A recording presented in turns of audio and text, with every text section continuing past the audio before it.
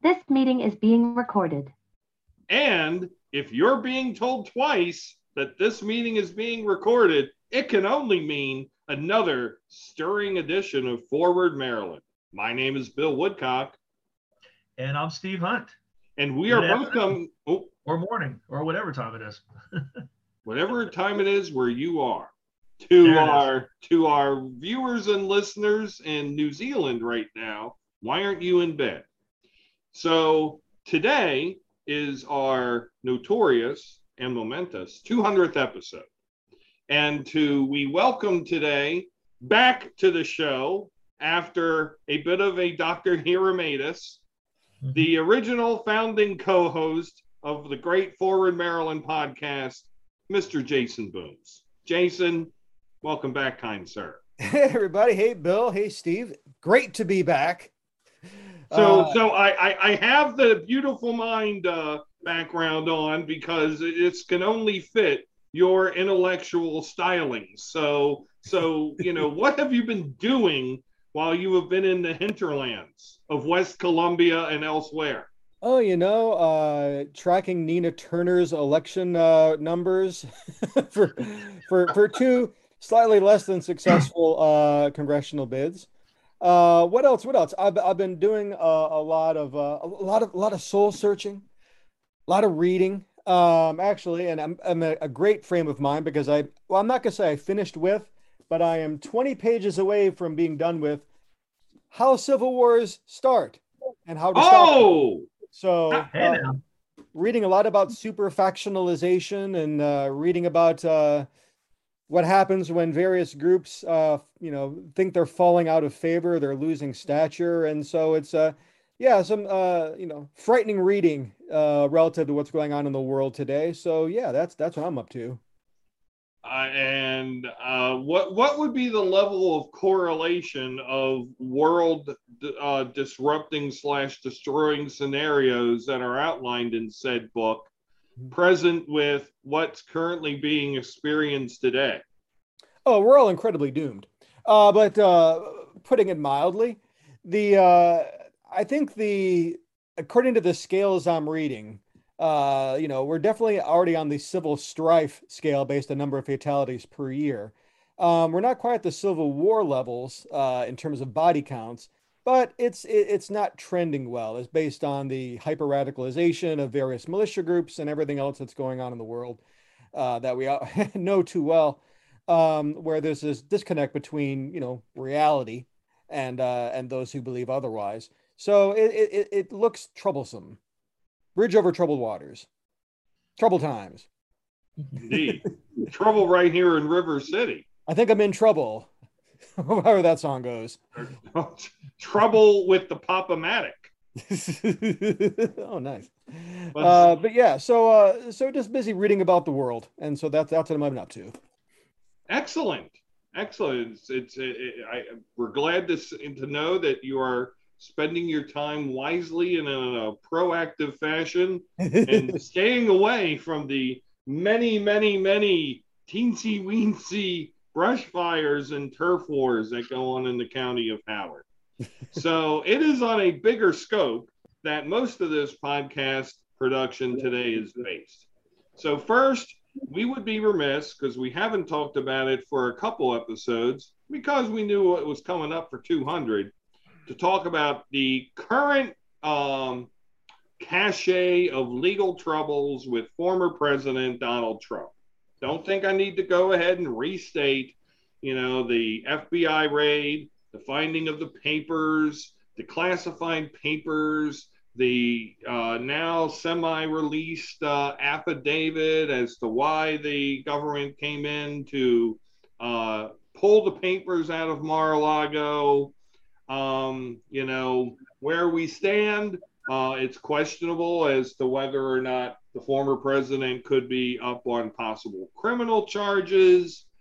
And of course, now there's political calculations about whether or not those charges, if they were to happen, before the midterms, after the midterms, before 24, after 24. So hypotheticals on top of hypotheticals. Steve, it's a big friggin' mess. What's your take on this? Well, let me start out by, first of all, congratulating Bill, you and Jason, the OG in the house, on episode number 200. You guys started this thing, and I am going with the Orioles Hawaiian shirt in celebration of 200 episodes. And, oh, by the way, 15 runs last night. Boom. Boom.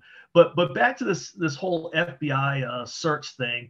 I want to start out by saying to those people in Fox News land, MAGA land, cyberspace, Steve Bannon, Alex Jones land, who are shocked at these FBI agents invading this home of this great man and all this other stuff, clutching your pearls. Breonna Taylor would like to have a word. Oh, that's right. She's not able to do that. So for all of you guys, just stop, okay? They have been talking to this fool for a year and a half about, hey, you got stuff. Can we have it back? They've had negotiations. They issued a subpoena. Now, do you think any of the three of us, especially a certain one of us, would have gotten that level of courtesy before they just came rolling up on you like that? I would dare say, hell no. So let me just start with the pearl clutching nut jobs out there. He should have been. It should have been done a year ago. It should have been done right away. Hell, if I don't put a book back to the library in a certain amount of time, they're coming after me like I just committed a major felony. This guy took top secret documents, possibly nuclear, language and information. And you've got these fools out here going crazy. So all I got to say is my one regret is anybody on the other side of the fence that thinks he's going to get indicted, like, Al Capone, you finally bring him down over tax evasion. That's not going to happen. Okay. Let's just get that one out of there. He's not going to be indicted. He's not going to go to jail. That's just not how the system works in some corners. But it is a mess. It is certainly on message for Trump. And quite frankly, it's on message for some of these people. We talked about this last time, Elise Stefanik and others who were, immediately going online and talking about the FBI, and now there are death threats out. I mean, back the blue, the same people who said defund the police was so horrible want to defund the FBI. So the level of hypocrisy out here is insane. But the fact that it happened to Trump, that's probably the least shocking thing of the whole episode. That's what I got. Jason, your take on the most recent unprecedented event in the history of the Republic. Well, the thing that frankly has amazed me that he hasn't done yet is, we're starting to see, of course, we don't have these things. Well, maybe we do have these things. But if so, I would retroactively declassify them. Whatever. Okay. Yeah. I am waiting for... I kept those documents to keep them safe from all the swamp creatures and all the people of DC who were going to use these. And he would try to bend it around and how the Biden administration was going to mishandle these documents. And he was, keeping them safe for the people. That's what I'm expecting to be a further development this, where they'll basically admit it, but not so much where he has that level of personal culpability. Maybe, Mark is already pointing fingers at Mark Meadows for, I guess for being the one who really handled the paperwork on that. Cause he's a big picture guy, as we know. But I don't know. I mean, and some of his believers will probably think, well, of course he still has these papers because he's still the president. And, so you'll get at least 20% of his base believing that will be the case anyway, and not, the objective reality. I guess the thing I find most disquieting about it is seeing how some folks on the left have responded to it. I mean, obviously, the FBI has a very problematic relationship with many populations in the United States.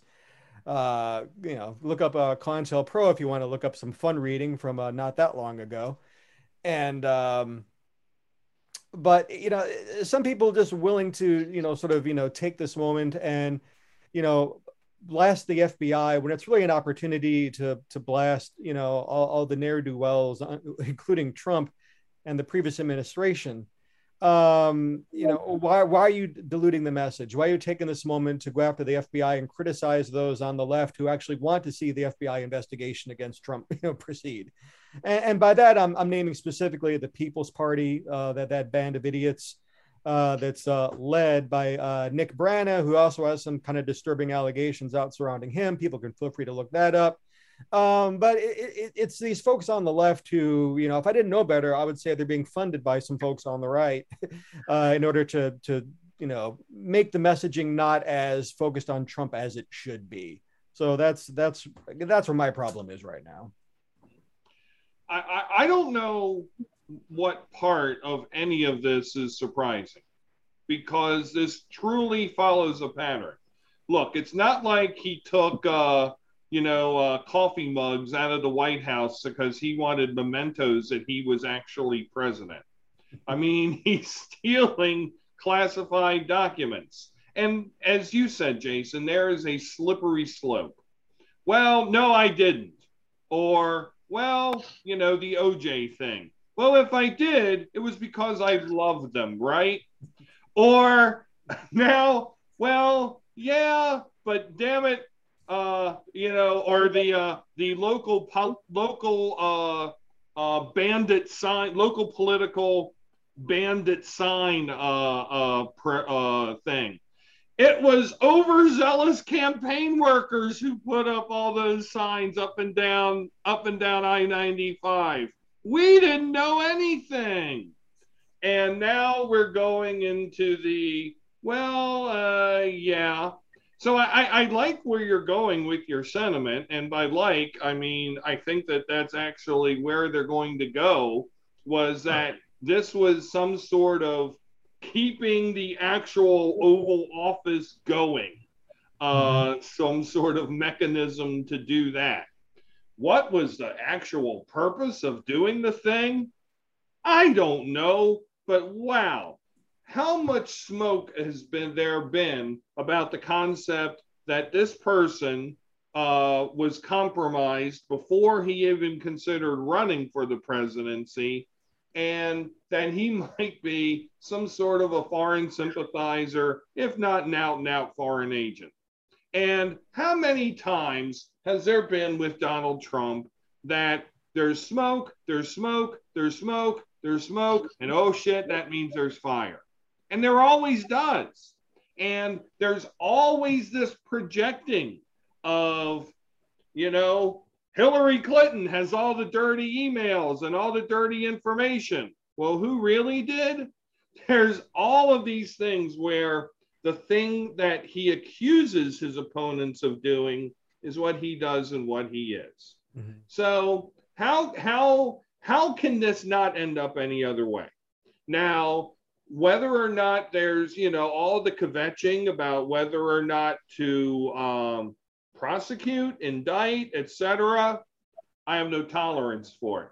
There is no other precedent. There is no other alternative.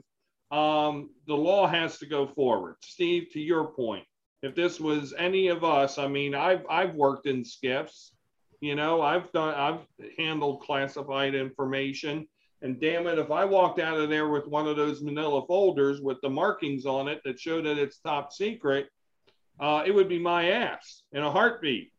And, you can't worry. And sure, yeah, the Rudy Giuliani's, the Sidney Powells, and that, level of legal scholar who will be defending him will go to the, you can't indict the former president because, as Nixon said, if the president does it, it's not illegal, and he's a candidate for president, and you're keeping him from going for his livelihood or whatever such bullshit. But this has to happen. His prosecution has to happen. There's no other alternative. If it doesn't, it advances the doomsday clock of the destruction of this republic from where I believe it is at about 7 minutes to midnight to about 3. Yeah, I mean, I agree. I mean, he should, but he should be for so many other things that it just doesn't seem to be happening. I know, wasn't Weisselman or whatever his CFO just pleaded out up in New York, but the understanding that I've gotten just reading stories is He's going to testify. Part of his plea deal was testifying against the Trump organization, but not against the Trump family. So, even that, he's only going to be singing, but so much of a tune. So it really is, everybody talked for years about Teflon Don. It seems to be the case. And he should be glad, because his latest of his legal dream team, this is not the OJ team. I was watching something on Fox with his newest lead attorney, Christina Bobb. The jokes write themselves, folks. I'm just not going to go there with that name. But, when you go on Fox News and Laura Ingram's like smashing you for basically being an idiot, you're not in a good place. So, he's not hiring the best people, contrary to what he always said. But an indictment would be nice. And I keep thinking to myself as the week went into week 2, what are you thinking if you're Ron DeSantis? At first, you must have been thinking, oh, cool. And then as millions got raised and everybody from Kevin McCarthy, basically everybody not named Mitch McConnell came out in his defense, you're probably like, well, maybe there's not that opening yet for me. So I don't know. That's amazing. And actually, one of our associates in Howard County recently posted, who's the political consultant that convinced Liz Cheney that there's a road to the White House? And I do agree, especially time is her biggest enemy. I am convinced, maybe it's just happy thinking, but that there'll be some just so damning piece of evidence that'll come out, video of him handing nuclear secrets over to the Russians, something so blatantly obvious that, at least half of the MAGA folks will be convinced that, oh shit, maybe this guy was a con artist all these years. And that someone like Liz can serve a useful function of, just bringing up his malfeasance day after day after day, next year and the year after. Whether there's actual road to the White House, I don't. For her, probably not, just based on how much her brand has been decimated in recent years on her own side.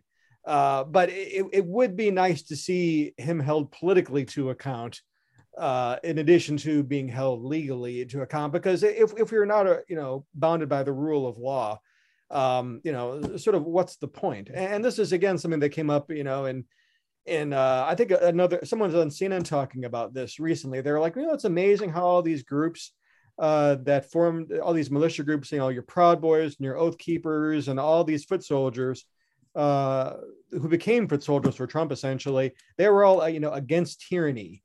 Yet they seemingly have during the Obama years, but they seemingly have no trouble, working for, the whim of a supposed strongman. Who threatens the rule of law more than anyone else has, and I would say probably U.S. History. So it's troublesome that the fact that these folks are still out there, and they need something, I think, at least legally, to convince some of the softer ones that maybe we shouldn't be idolizing this guy. You both bring up some good points about the 24 Republican race, but for president, but. Wrapping up, I'm going to channel my inner John McLaughlin. The probability in percentage that Donald John Trump is indicted on criminal charges within the next 12 months. I have Steve Areno. Percentage that he will be indicted? Yes, sir. I'll put it 35. I'm not bullish on it, but I'm saying there's a chance. Jason Bing Bang Booms. I'm sorry, I'm getting to my Jack German pose. Oh, God. Oh, that was my man. 42%. Morton Kondracki. Shut up, Morton. We don't care what you have to say. Well, I kind of think that. Winnie Cock. 25%, John. Thank you. You're all wrong. The real answer, 10%. Or 60. Next topic. All right. The aforementioned defeat of Liz Cheney. 8 out of 10 of those naughty Republicans who dared vote against Donald Trump in the presidential impeachment part 2 have now lost or have decided to retire from the Senate or from the House. There are only 2 who survived their primary, but the other 8 all be gone. As if there needed to be more evidence of the rightward shift of the Republican Party and the continuation of the fact that in Urban Dictionary terms, the Republican Party has become Trump's biatch. Steve, what other takeaways? Actually, I'm going to start with Jason. Going to go old school. Jason, Okay, let her fly. What are the takeaways from this very unsurprising result in Wyoming? Well, I mean, and you nailed it. It was completely unsurprising. So it's already been baked in. I just don't think it's yet time, for the anti-Trumpers to have their moment yet. I think we're still waiting for, the other shoe to drop, something significant, because the party is still delusional. The party, frankly, it's been growing delusional for some time on a host of issues. Unfortunately, I was there and present when I saw all these very shadowy sort of organizations, really coordinate their efforts, whether it's on tax policy, whether it's on social policy, figure out, hey, if we're going to have these conservative presidents, let's try to get conservative policies enacted. And there was some frustration with that in the Reagan years and the first Bush years. And so, they increasingly became more dominated by that more radical faction. And now Trump really capitalized on that moment. One comment that he made was that, he didn't divide the country was divided before he even came into office. A rare moment of self-awareness, I think, on behalf of the former guy, although he exacerbated it quite a bit, although he chooses not to, reflect upon that, or he chooses to send very cryptic messages to the attorney general indicating that he can help, bring the heat down, or maybe the heat goes up. Who knows what's going to happen, which is very frightening. But I do think that the anti-Trump moment will happen. In some ways you saw those folks I'm trying to think of, some folks during Watergate, some of the Republicans, like, former Congressman John Anderson, for example, who came out of that as being, seen as, more of a true, honest, patriotic public servant who looked beyond party lines to do what was right for the country. And you had many Republicans at the time who were very critical of Nixon, for example. Unfortunately, that's not seemingly the case of today's Republican Party. But I do think that folks like Kinzinger, like Will Hurd, like Cheney, will have their time. It's just interesting to see if there will be, at the presidential level, a willingness to band behind one anti-Trumper to try to consolidate whatever power base that is, and then maybe wait for the right moment for when something really damning comes out for people to give that person a serious second look. And I say to this to folks who think it's impossible for Cheney. Nixon lost 60, Nixon lost in 62 for governor. They thought he was dead in 62, 63 politically, and look what happened. So who knows what might happen with Liz Cheney. Jason, as you're thinking about a putative 2024 Republican primary slate, these names that you hear about, who are not Trump and are not DeSantis, Mike Pompeo, Kristi Noem, Nikki Haley, Tim Scott, several others. What I keep coming up with when I hear this, and this is to your point, in 2016, Trump barreled through 17 people. And none of these names that I just mentioned seem to have the heft of any of those, or around the same amount as many of those who ran in 2016.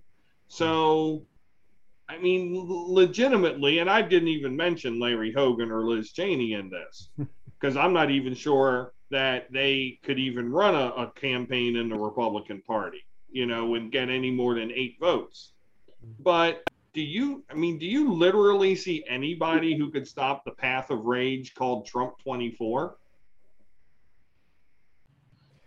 From getting that party's nomination, it's and the calendar as it exists, it's hard to see him not getting it. I just can't think of anyone with necessarily the stature, but people surprise. I mean, the Republican Party has been more of the party of the primogeniture. They've got their front runners, and then the person that's sort of next in line. But Trump seemingly still wants to be next in line, in addition to being the former guy. It's hard to see anyone, especially all the wannabes within the party, and then you've got your Abbotts and folks. I think Nikki Haley's trying to play it a little bit too cute by half in terms of like sort of trying to have it both ways, and anti, but not really an anti, which I think is a very problematic place to run in. It's hard to see any Republican really with the gravitas needed I mean, in a one-on-one situation, in a normal one-on-one, it's hard to see anyone beating Trump. She did post on Facebook this week that she met Rod Stewart, so that counts. Oh, Rod Stewart? Well, fuck, you didn't tell me that. This thing's done. Steve, what's your take on the whole Cheney and Maggie May 24 Republican thing? Well, first of all, I think Haley would have gotten more buzz if she met Jon Stewart, but that's a whole other story. But or she would have met more buzz if she had met Formula One legend Jackie Stewart. There you go. The car is going into flame chain 3. It's smashing against the wall. It's a blazing inferno, Jim. Oh my. Oh, how do I follow a little F1 talk here? I don't know, but anyway, you guys hit on some pretty important points, and when you're talking about alternatives to Trump, and there really are none. And you asked the question: is there anything to stop this march of Trump to 24? I don't think it matters anymore with this Republican Party, because it's not, we talked about this after the 2020 elections. It's no longer about Trump. It's Trumpism. You have a party where come November, Sarah Palin has a chance to go to Congress and Liz Cheney does not. Okay. That's all you need to know, not to mention the clown car of others, including a few in our great state of Maryland who have been nominated. You talked about what they are calling the impeachment 10. 8 of them are gone. And of the 2, oh, by the way, one of the 2 remaining ones is already an underdog because of redistricting to lose in the general election. So you could have 1 out of 10 left of that group. And that is the state of the party. It is what it is. And, Michael Steele, I was watching it the other day on Deadline White House, and it was on Nicole Wallace's show. And it was him. It was, I forget the FBI guy that's always on there. He scares the crap out of me because his reality checks are just, Frank Fagluzzi, are just next level. And they had another guy who does it, like basically looks at the dark web and the alt-right. And it was a scary segment. To your point, Jason, I think we're at DEFCON 20 as far as this whole thing coming apart, because of if this got brought to how organized this very radicalized, now becoming mainstream within the Republican Party is, and how they operate and how they turn those lies into truths in the eyes and minds of their followers. But back to the Republican Party, they are who they are. And Trump could go away tomorrow and you're going to get DeSantis. Is there really a difference between the two? Or Kristi Noem? Is there any difference there? Or Josh Hawley? Or, I mean, the closest to maybe more of a mainstream Republican is maybe Nikki Haley. But, the one thing Michael Steele pointed out that I found fascinating was, they were talking about how this undercurrent within this party has been around for like 50 years. There has been this radical, racist, misogynist, pick a word, any word, undercurrent. The difference is up until about 2012, give or take, the leadership was always good at shutting it down. The leadership now not only tries to tamp down that energy, they feed off of that energy in their quest for money and power. Because if anybody believes Kevin McCarthy believes any of this crap, he doesn't. He just wants to be Speaker of the House. And he wants to be Speaker of the House by any means necessary. And if it means kowtowing to people who he doesn't like or respect or agree with, or he himself thinks is nuts, he's going to roll with it, because that's what's good. That he feels that's the energy that's going to sweep him home. So I don't even know that it matters anymore if it's Trump or somebody else. You're still going to get the same party, which I believe needs to be just torn down ripped out from the root and started over as a party that looks more like a Republican Party that I may or may not have agreed with in terms of policy, but at least respected that they wanted to go somewhere. We just had a different way of getting there. And the last thing I just want to throw out here, and a couple of the folks who ran for Congress of the impeachment 10 were aided and abetted by Democrats. And this whole idea of the Democratic Governors Association, all these groups pumping money into these far-right candidates to help get them nominated and thinking it's going to be an easy out in the general election. Let me remind you, Trump was supposed to be an easy out in 2016. And we saw how that worked out. So, and I want to turn this back to Jason, how you feel about Democrats, some of these organizations pumping money, like the fact the Democratic Governors Association spent more money on Dan Cox than Dan Cox did to get him nominated. What up with that? That's insane. It drives me nuts. I mean, because there just is a fundamental misreading of what's going on out there if they think that's smart politics. Because the odds of Cox winning, aren't great. For example, taking him as an example in the state of Maryland, but nonetheless, you have to worry about a set of circumstances could arise. I mean, remember when Rostenkowski lost and there's no way this institution, even though there was some malfeasance there, look at his district. And then ends up losing to Mike Flanagan, a Republican who represented Chicago for one term in the mid 90s. You just don't know what's going to happen. And I think it's just far too risky for the Democratic Party to be funding such, which is one of the reasons why when someone asks, I'd say don't give your money to the DCCC or the Senatorial Committee. Give it directly to the candidates you want to give it to, preferably those in swing seats. I mean, there's no real reason to be dropping serious money on someone who's in a non-competitive race in the state of Maryland, which frankly includes a number of Howard County folks. Now, if they want to cut their own checks out of their campaign coffers for another whatever, but the idea of the Democratic Party institutionally doing what they're doing to ramp up who they perceive to be weak candidates, that's just fraught with peril. So this brings up another interesting topic. And we mentioned, of course, Dan Cox, and of course there's the governor he's replacing, Larry Hogan. Like I said, in a Republican primary, he's going to give out 8 votes. Larry Hogan attended the Maryland Association of Counties conference yesterday. He had an up and down kind of day. And for Republicans in Maryland who want to call him Rhino, he had a crappy day. Because in the evening, apparently, Larry Hogan tried to go to the Rope Walk Tavern in Ocean City, and I credit Barry O'Connell of Everybody's Maryland Politics for posting this online yesterday. And apparently he tried to go to the Rope Walk, which is a conservative owned by a conservative. There's one in Baltimore, there's one in Ocean City. And the owner of the establishment told the state troopers, I don't want him here. So he was not admitted to the bar, and the troopers and Hogan took their business to another restaurant or to another resort, as would go the saying in Office Space.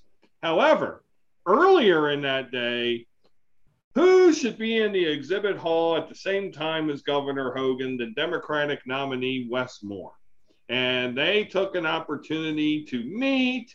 It was the stuff of legend. They chatted, they smiled, they took a picture together. It was cutesy wootsy.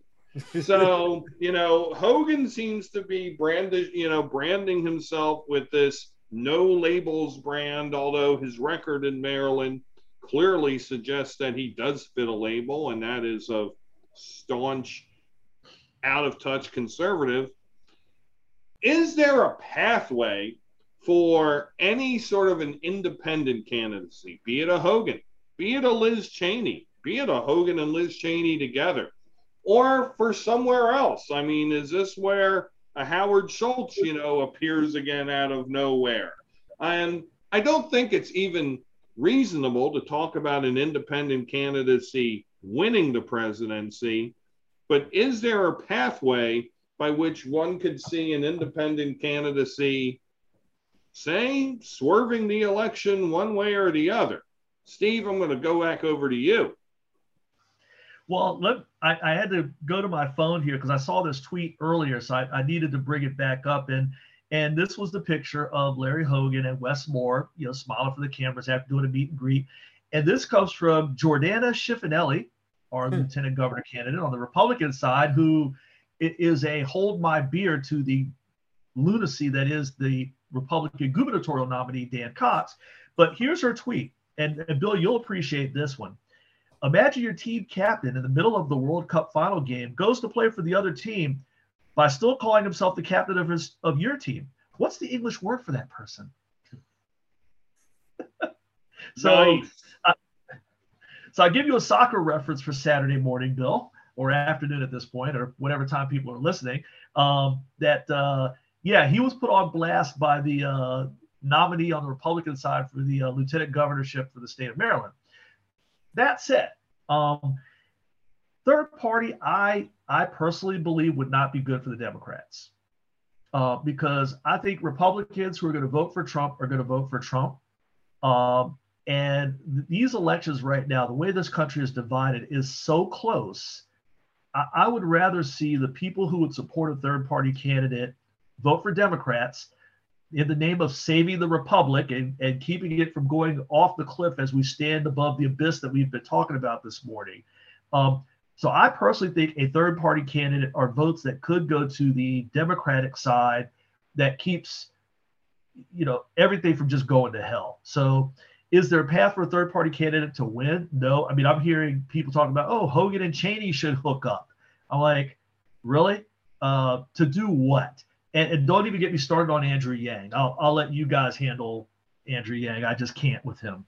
So that's my personal take. Is there a path to win? No. Is there a path to mess up the program? Yes. But I don't think it's the program that people are thinking about, Bill.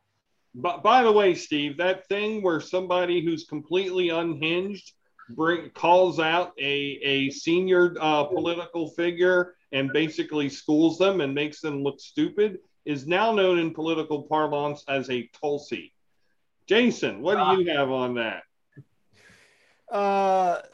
Under a certain set of circumstances, I could see a third-party candidate meeting with some success. We're not talking, sort of bull moose party level of success, but for whatever that was.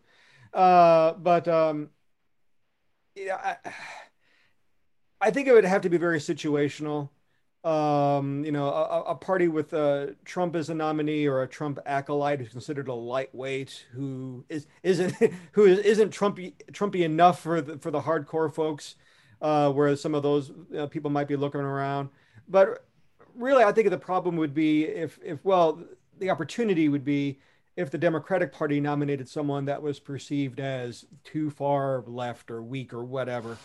And by the way, I heard Steve's comments from the previous show talking about Kamala Harris and her potential electability. I was going to ask you what you thought of that last podcast. I'm loving to know your thoughts, except that they were bad. Otherwise, keep your mouth shut. No, let it rip, man. So anyway, as I was saying, flan is delicious for the following reasons. Having worked on the Quail 2000 campaign, I can guarantee you that Kamala Harris has more of an upside than Quail. Because I remember it was late 98, early 99. I'm literally sitting there in the conference room with an easel in front of me thinking, all right, today I'm going to work out the path where Dan Quayle gets a nomination for the Republican nomination for president. Let me just write all these other names on the board. Bush, Liz Dole, Forbes. Oh, shit. Lamar. God damn it. And just sort of staring there like, this ain't going to happen. Well, my work here is done. And, so in that way, I guess I have a bit more a feeling of an upside on Kamala Harris, although the presence of Pete Buttigieg in the cabinet, where you've got seemingly two potential front runners, that could get things interesting. And we haven't seen Kamala Harris with the same, almost portfolio that some other recent vice presidents have had, where they've got like one big thing that they're responsible for. Like, Gore, it was, governmental stuff and process, make government more efficient. In Cheney, you had this, concierge, and I mean Dick, who you particularly trusted for whatever reason on foreign policy issues. I'm not sure if we necessarily see that with Kamala Harris and what her role is in that particular White House. So I would like to see that defined a little bit better for her to be a serious, to be as serious as she could and to be the front runner, which by right she should be as vice president to Joe Biden. I don't know. I think I've probably looped around a little bit too much on that one, but yeah, I mean, I could see a third party candidate emerging if they see the potential nominees of the two major parties being particularly weak. And yeah, there are vehicles for it. Andrew Yang trying to launch that sixth party vehicle called, Forward, whatever the fuck. And just with these ridiculous slogans that are just so vacuous and just, like, oh, you're a duopoly, which is the same thing the People's Party says. But I mean, and they're trying to say they're not ideological, yet they're a political party. I don't know what's going on over with Yang's folks. And frankly, Tulsi Gabbard, since her name was brought up, I would fully expect her to vote for Trump if Trump was on the ballot again, just because I think she's just, I think she's a grifter, but that's me. Well, this is very true. What did you think? What did you think, Jay? Well, actually, no. I have two thoughts. I'm getting to the second one first, which is always my thing. So, Steve, I'm interested in your thought that a third party person would take more away from Dems because, and Jason, I'm not sure if this is where you're going with your comments, but I would feel it more likely that you see a Hogan, who I don't think, I mean, he's John Delaney with an even creepier laugh in terms of personality, or a Cheney who seems to be somewhat of a hero. I'm still trying to figure out why people on the left consider her a hero because she basically chose to do her job. And vote for Trump 93% of the time. Sorry. Right, right. So why are people of our political color going, oh, Liz Cheney's done such a courageous thing? I don't get it. But she seems to have a little bit of a brand built up on that. And of course, Jason, to your point, the deadlines and the calendars to be put on the ballots in various states don't exactly align with primary outcomes. So such a third party candidate would have to really start the process, if not before, certainly during, while the party nomination is. Steve, I'm interested why you think that a third party person would damage Democrats more, because I see that person coming from more a Cheney Hogan ilk, and they would take away from Republicans. Well, what I'm thinking is that they would take Republicans away that aren't going to vote for Trump anyway. Think of a Michael Steele, for example, who in the last election, speaking of people who you can respect but not make heroes out of, but he said clearly, look, I'm a Republican. I don't vote for Democrats, but I can't see Donald Trump going back to the White House, so I'm voting for Joe Biden. He publicly came out and said he's voting for a Democrat. And so I think that if it was a Cheney, Hogan type of candidate, it's not that Democrats would vote for them. It's that these Republicans who don't want any part of Trump, and a lot of them don't even want a part of a DeSantis, would vote this third party and not vote for the Democrat in the name of, we'll call it saving the Republic. So it's votes that the Democratic nominee could use, would be great to have in the camp, but you're not going to get them because there's this other path, which means the votes between the Democratic nominee and the Republican nominee, that gets even narrower. And that's where anything can happen. It's really a 50-50 jump ball. So that's really what I'm talking about, is it's not taken away from it's not taking registered Democrats moving over. It's taking those Republicans that would cross over. And by the way, I agree with you all's point about Liz Cheney. I don't think she needs to be, put on a pedestal or canonized and turned into St. Liz. To me, it's more of the enemy of my enemy is my friend. Do I love having her in the foxhole against Trump, who I believe is an existential threat to our democracy and our constitutional republic? Absolutely. I'll stand next to Liz Cheney on that fight any day of the week. I love what she's doing on Jan 6. Does that wipe out, to Jason's point, her voting record with the same guy that she is now trying to, banish from the political universe?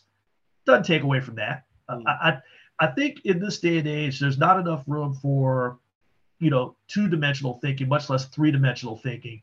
You can appreciate what she's doing on this one issue. You can respect the fact that she said, as she herself noted, she wants 73% of the vote. She could have done it again by just bending the knee and kissing some butt. She refused to do it. You can respect that, but at the same time, hold her accountable for her voting record otherwise, whether it's Trump or, her voting record when it comes to things within the Biden, Democrat agenda. So that's really why I was going with the vote thing. But since Jason mentioned Cheney, I wanted to throw that out there as well. So an opportunity cost for Democrats, yes. Given the fact that fewer votes in 2020 could have turned the election the other way than in 2016, right. Despite the fact that the popular vote margin was broader. Right. Jason, I want to give you a chance to comment on said last podcast, if not any other podcast that you've heard of ours, about the possibility of a Biden-less Democratic primary. Your thoughts? I got to be careful on this, because if we hearken back, and I'm glad we don't have the reel pulled up of me 4 years ago saying that Biden will be out of the race by whatever time I said it was. I had forgotten about that, but now you just brought it back. Granted, this was pre-COVID, before the party decided to rally behind, it's Biden, safe choice, whatever. God, Bidenless. I don't know. And who else might run in case it was Bidenless? I'm sorry? And who else might run in case it was Bidenless? Oh God. Well, and I did listen to your bit on Sanders and Warren and what the possibilities are there. I mean, but to me, Warren's always been just more or less a straight up liberal. She fainted a little bit more social democrat, I think, early on in the primary before I think she switched on Medicare for all during the course of the primary, if I'm not mistaken. I think Harris did too, quite frankly. Harris switched multiple times, I think. Yeah, that she jumped like a bean. Yeah. Sanders, I just, part of me doesn't want him to run again.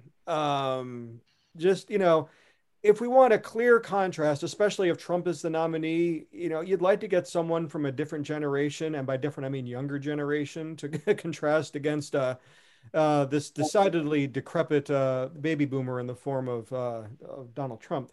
But then again, those who are truly on the left are very few and far between. And even then, they take flack from other folks on the left. AOC, for example, a lot of people are still pissed at her for not following through on force the vote. Although I would love if AOC ran in 2024. I don't think she's 35 yet. She will be by January 20th. I checked. Oh, okay. She wouldn't be on election day, but she would be by the time she had to take office. But that might be a little bit too much of a constitutional issue for people to get worked up over. I'll take another member of the squad. I heard you mention the names, from the last podcast. I mean, Whitmer makes a heck of a lot of sense. Abrams, of course, definitely doing a great job of building up, frankly, doing a lot of great party building work. And frankly, demographically, the South is ready to make some major moves. I just don't mean Georgia and North Carolina. I mean, if you take a look demographically, Mississippi is getting interesting. Alabama could be interesting. Maybe not 2024, but maybe 2032. We're looking at states could be very competitive. So it will be interesting to see. I mean, not to be too morose about it, but depending on when some people drop dead, and just just migratory patterns of a lot of people moving from northern states, then they're bringing their northern progressive values with them to other places of the country that may be more conservative. But yeah, and Tim Ryan is interesting in Ohio, and I really hope he just wipes up the floor with that opportunist J.D. Vance, for example. So I think he would definitely be an interesting choice. I mean, you got to look at folks from swing states who get elected statewide as being potentially really serious. I'm not so sold on Booker. I know Cory Booker's name was brought up a few times, but I was just so underwhelmed by his debate performances previously that I mean, he's just there for me. I don't know, but there's a lot of Democrats who fall into that particular category for me. But you know, it would be probably a large field again. You know, vying for the role if it was a truly open seat, even if Kamala Harris and or Buttigieg were to get in this thing, you still see there'll be a couple of members of Congress and a couple other folks that threw their hats into the ring. And to your point you raised on this show, granted, you still see the possibility of some sort of multimillionaire getting in. In some ways, it does have a little bit of a 92 Perot feel to it again, that someone might come in thinking that there's so much anger at the two parties, which I think is a result of people misreading poll data, quite frankly. But it definitely feels as though there could be a third party nominee in here. Now, whether it's like essentially an ersatz Republican Party, which it would be if it was Hogan Cheney, or if they try to come up with some sort of national unity ticket, Hogan and the D or Cheney and the D, then that, yeah, I could see that definitely hurting the Democratic Party significantly, especially if there was someone new at the top. Mm-hmm. Mm-hmm. You know, that was terrific analysis, but I will caution that there was one name I was waiting to hear that I missed, and that would be the Titan from the North, former Alaska Governor Mike Gravel. Isn't he dead? No, did he? Are you sure? I don't know. I hope that didn't happen. He never. Well, then who's buried in my backyard, Bill? Medal of Tell me that. I'm sad. Anyway, Jason, staying with you, I believe our last issue on the agenda today is that you wanted to bring up something. You had mentioned the People's Party earlier in the podcast, and a cautionary tale of note, I believe was the word you used, for some of our own beloved local Democrats. Could you please care to expound? Oh, absolutely. Oh, and yes, by the way, I am sad to report that Mike Gravel, former U.S. Senator from the great state of Alaska, did pass away June 26, 2021. Well, that's obviously why you didn't bring him up. I stand corrected. The greatest comeback of all time. Now this feels like the old skit on Saturday Night Live, where yes, he's still dead. Generalissimo Francisco Franco. We have made so many Gen X references today. I believe this is against the concept of growing audience for this podcast. We should be talking more about K-pop. Oh God. Does Joe Rogan do that on his show? What does Joe Rogan do? He just hates and spews. Hate and spew. Oh God. Then again, that can get you far in podcast world. I mean, apparently. Look at some other recent local examples. Hate and spew. Well, I was going to bring up one thing, and this, you're seeing a lot of, I think, some of the major defects. The People's Party and their putative front runner, a comedian named Jimmy Dore, who they're pushing to run for president in 2024. It worked for Zelensky.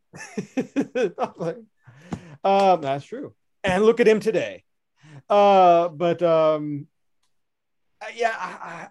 You see folks who call themselves Democrats, yet can you imagine if a lot of folks from a certain slate had won the primary election for the Howard County Democratic Central Committee? How truly committed would some of those folks have been to working for the reelection of Calvin Ball, or or in the 4th district, had it not been Deb Young winning reelection? I'm just having a hard time. Sorry, I feel like I'm sort of getting into Rich Eisen mode, where I'm standing and I'm just pausing, thinking very seriously about the possibilities of the electoral possibilities of some of these folks. But I'm sorry, what was the point I was making with this? I'm sorry. The connection between the People's Party and this other group of candidates for Central Committee. I mean, they seem more interested in tearing down other Democrats than they are working to build up a new organization. Some sort of big popular front sort of move that'd be great. Had Britain gone another way a few election cycles ago, and had the Lib Democrats along with Labor working together, with Tories as a minority, sizable percentage of the vote, but still, a relative minority if the other two parties had gotten together. I'm just so tired of the critiques that we're getting, especially. I think we're all, and we've talked about this theme before. If America is at a precipice, is it not better for us to go under one banner, united against Trumpism? The Democratic Party seems to be the best possible vehicle for this. To pick fights over extremely narrow issues seems ridiculous at this point in time. So I feel a lot of disgust towards, again, those folks in the People Party or some local Democratic activists who seemingly all they want to do is bash Democrats. I don't know what purpose that serves. It seems ridiculous to me. You've got those people that are out there, maybe trying to raise their own particular profile. I don't think it's serving any legitimate long-term purpose as far as party building is concerned. Not that I'm much of a Democrat anyway. Socialist workers can get their stuff together. But I mean, you have to recognize at this point in time, it's not a time to be a dilettante and just fiddle faddle around. While giving Republicans a chance to pick up more elective offices. It's too dangerous a time for that. Well, I hear you. I mean, I think internally in the Democratic Party, I think, and this local stuff, and we've all talked about this ad nauseum. I mean, it just gets more and more ridiculous as time goes on. But this local stuff, there has to be a balance between total echo chamber, rah-rah, anything you say and everything you say is awesome, and everything you do is crap. And I believe I mentioned in the last podcast, the stakes are a little bit higher now, and they're a little bit too high. And so the people who are saying everything you do is crap, I think need a glass to chill the F out and, just kind of be quiet for a little bit.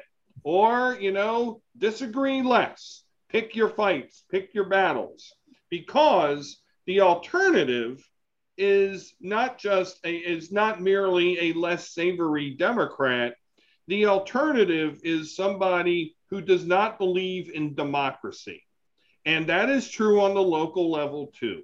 Anybody who wants to believe that Alan Kittleman will be some sort of proven independent leader has got rocks in their head, because if elections went a certain way and January 25 saw Donald Trump as president and Dan Cox as the governor of Maryland, you betcha Alan Kittleman would be putting his brown shirt on right along with the rest of them. So the only way to fight this is to vote D. I'm not necessarily saying vote blue no matter who, but know where your life is better and know what party being in office has a chance to do the things you want them to do. Might be difficult one way, or, but why not give it a shot?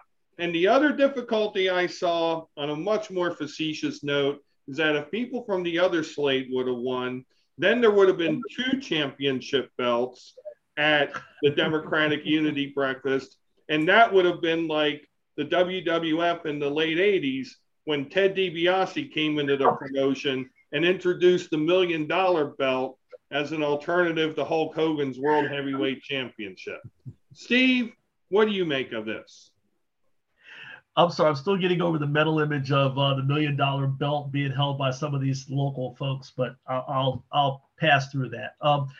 Yeah, I think excellent points there. And you're right. This is really, to Jason's point, this is no time for this sort of, minor foolishness over, really a lot of it is not even over policy per se. It's how far to go with a particular policy. Like if one side was able to get, 3 of something, they get slammed because they didn't get 5 of something. And I'm sort of thinking it beats the heck out of the other side who was going to give you none of it. So, I mean, I've even seen people online now I've seen Democrats, from the progressive wing going after AOC because she's not been enough of a firebrand and she's actually signed off on some of the Biden agenda. And I'm like,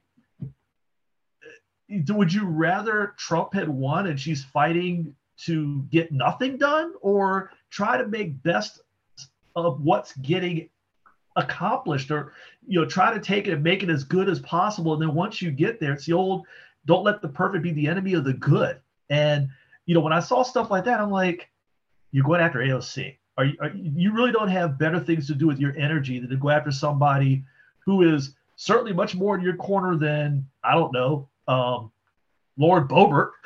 So, you see that, and even some of we talked about Liz Cheney and how she certainly shouldn't be put on a pedestal, but she also shouldn't be torn down for taking a particular stand. And I see, Democrats going after Republicans or former Republicans who are now at least fighting the good fight to keep Trumpism from taking over. I mean, as I reference back to Michael Steele, I think he was on with somebody, and actually, no, I'm sorry, it wasn't Michael Steele, but it was two people in the January 6th committee. It might have been Jamie Raskin saying, I look forward to the days where I can fight with Liz Cheney again. But right now, we've got a bigger goal and a bigger task at hand.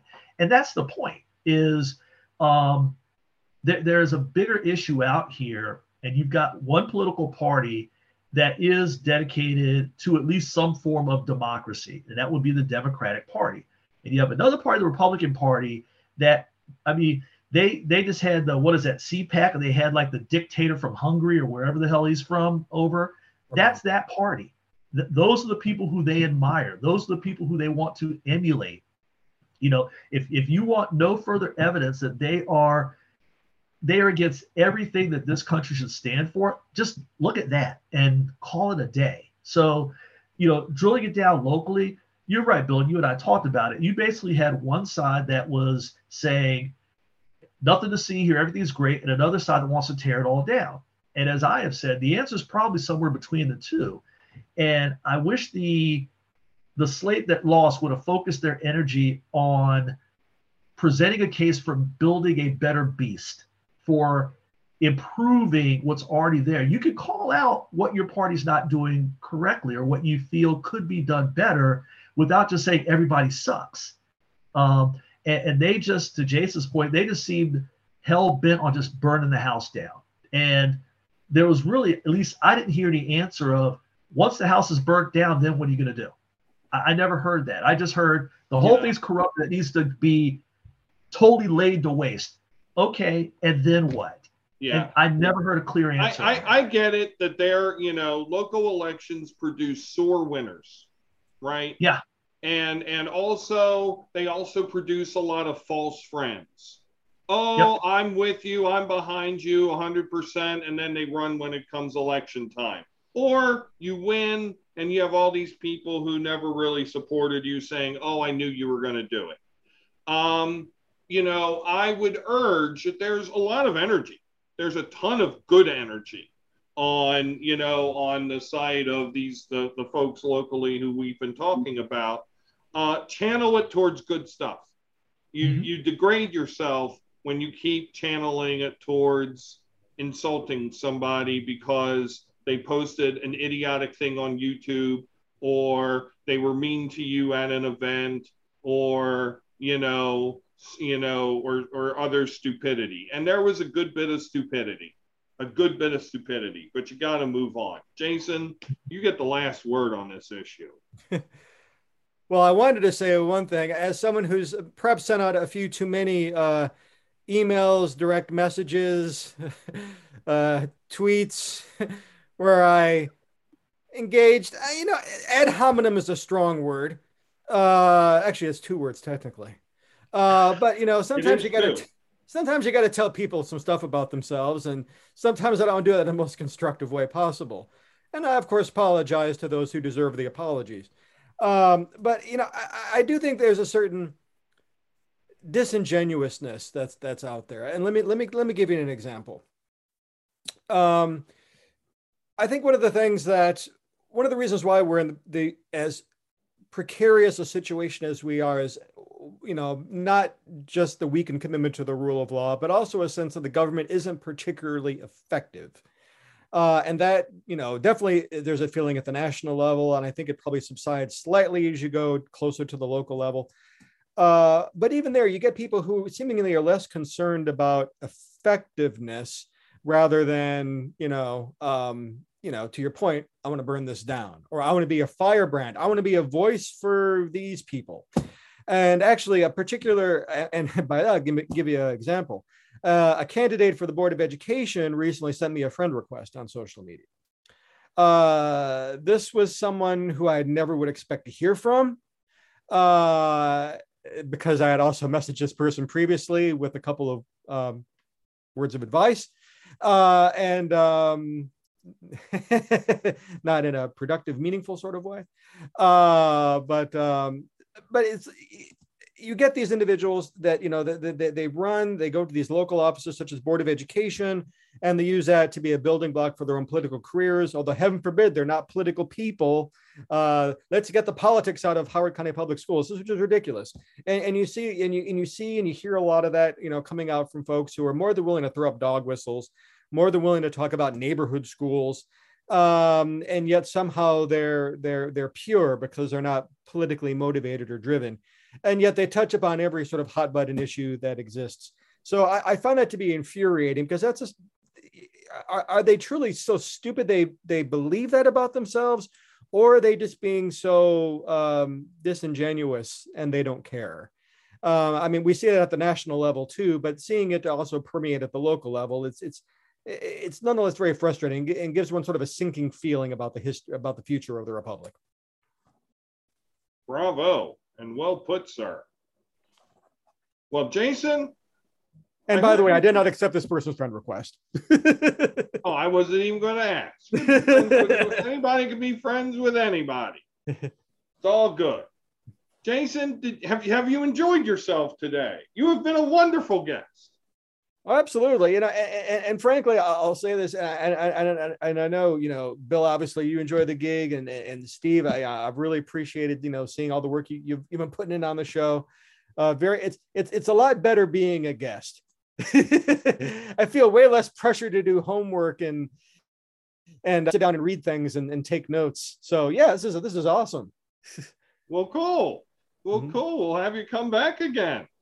And Steve, I appreciate what you said earlier on about the 200th episode. And in response, I thank you. And also Jason, Katja Fort Roden, who was with us for a short amount of time. And all of you out there in viewer and listener land to keep viewing and listening, because that's part of what keeps us going on, despite some adversity, despite what, some of those stupid human tricks. Maybe the word blackballing is not too strong a word to use with some of our liberal friends in local Democratic politics. Because their podcast needed to be the important one that needed to be listened to. And we never got any money from developers or any of those other interests. But, like I said in my last comments on the last issue, you understand that, you vent your spleen at that, you realize what it is, and you go on. You don't keep reminding people about it years later. Now, what did I just do? Did I just remind people about it? Yeah, because that's our history. That's how this started, but with our labor, with the help of people like the aforementioned Barry O'Connell, some other people and very smart people and new friends we've gotten to meet all around the state and even outside of the state of Maryland. We put together a nice little production, and I'm very proud of it. And I would never rather have taken one of these shortcuts to take somebody's money so we can get a space, or we could have a restaurant host us and give us free apps and whatnot, if we couldn't be honest in what we were saying and what we were doing. I almost feel like you're talking about someone, but I'm not sure who. So, talking about a number of people. There's names and faces that floating through my brain, Mr. Woodcock. Lots of Howard County politics is disingenuous as hell. Lots of Maryland politics is disingenuous as hell. And lots of federal politics is disingenuous as hell. But, you know, you could either get angry about it or you could just keep plugging away and doing stuff about it. So I have been in my spleen way too many times. You know, it's time to go, as they say, gentlemen, forward. And to Andrew Yang, I'm coming at you, big man, with a big old lawsuit. So beware. Beware, Yang Gang. I'm coming. You have, and I'm also proud to announce that next week, booked during this very show, has been next weekend's guest as we stay in the county of Howard. And we have Howard County Register of Wills Byron McFarland booked to talk about Question 5 in Howard County, which would do away, or in Maryland, which would do away with the ridiculousness of the Orphans Court. And so I guess I've already shown where I sit on this matter. Be back in the house. I like it. That's my man there. Absolutely. Repeat appearance by BMAC. So with that in mind, for Steve Hunt and Jason Booms, my name is Bill Woodcock. You have been watching and or listening to another edition of Forward Maryland. Have a great weekend, everyone. Take care.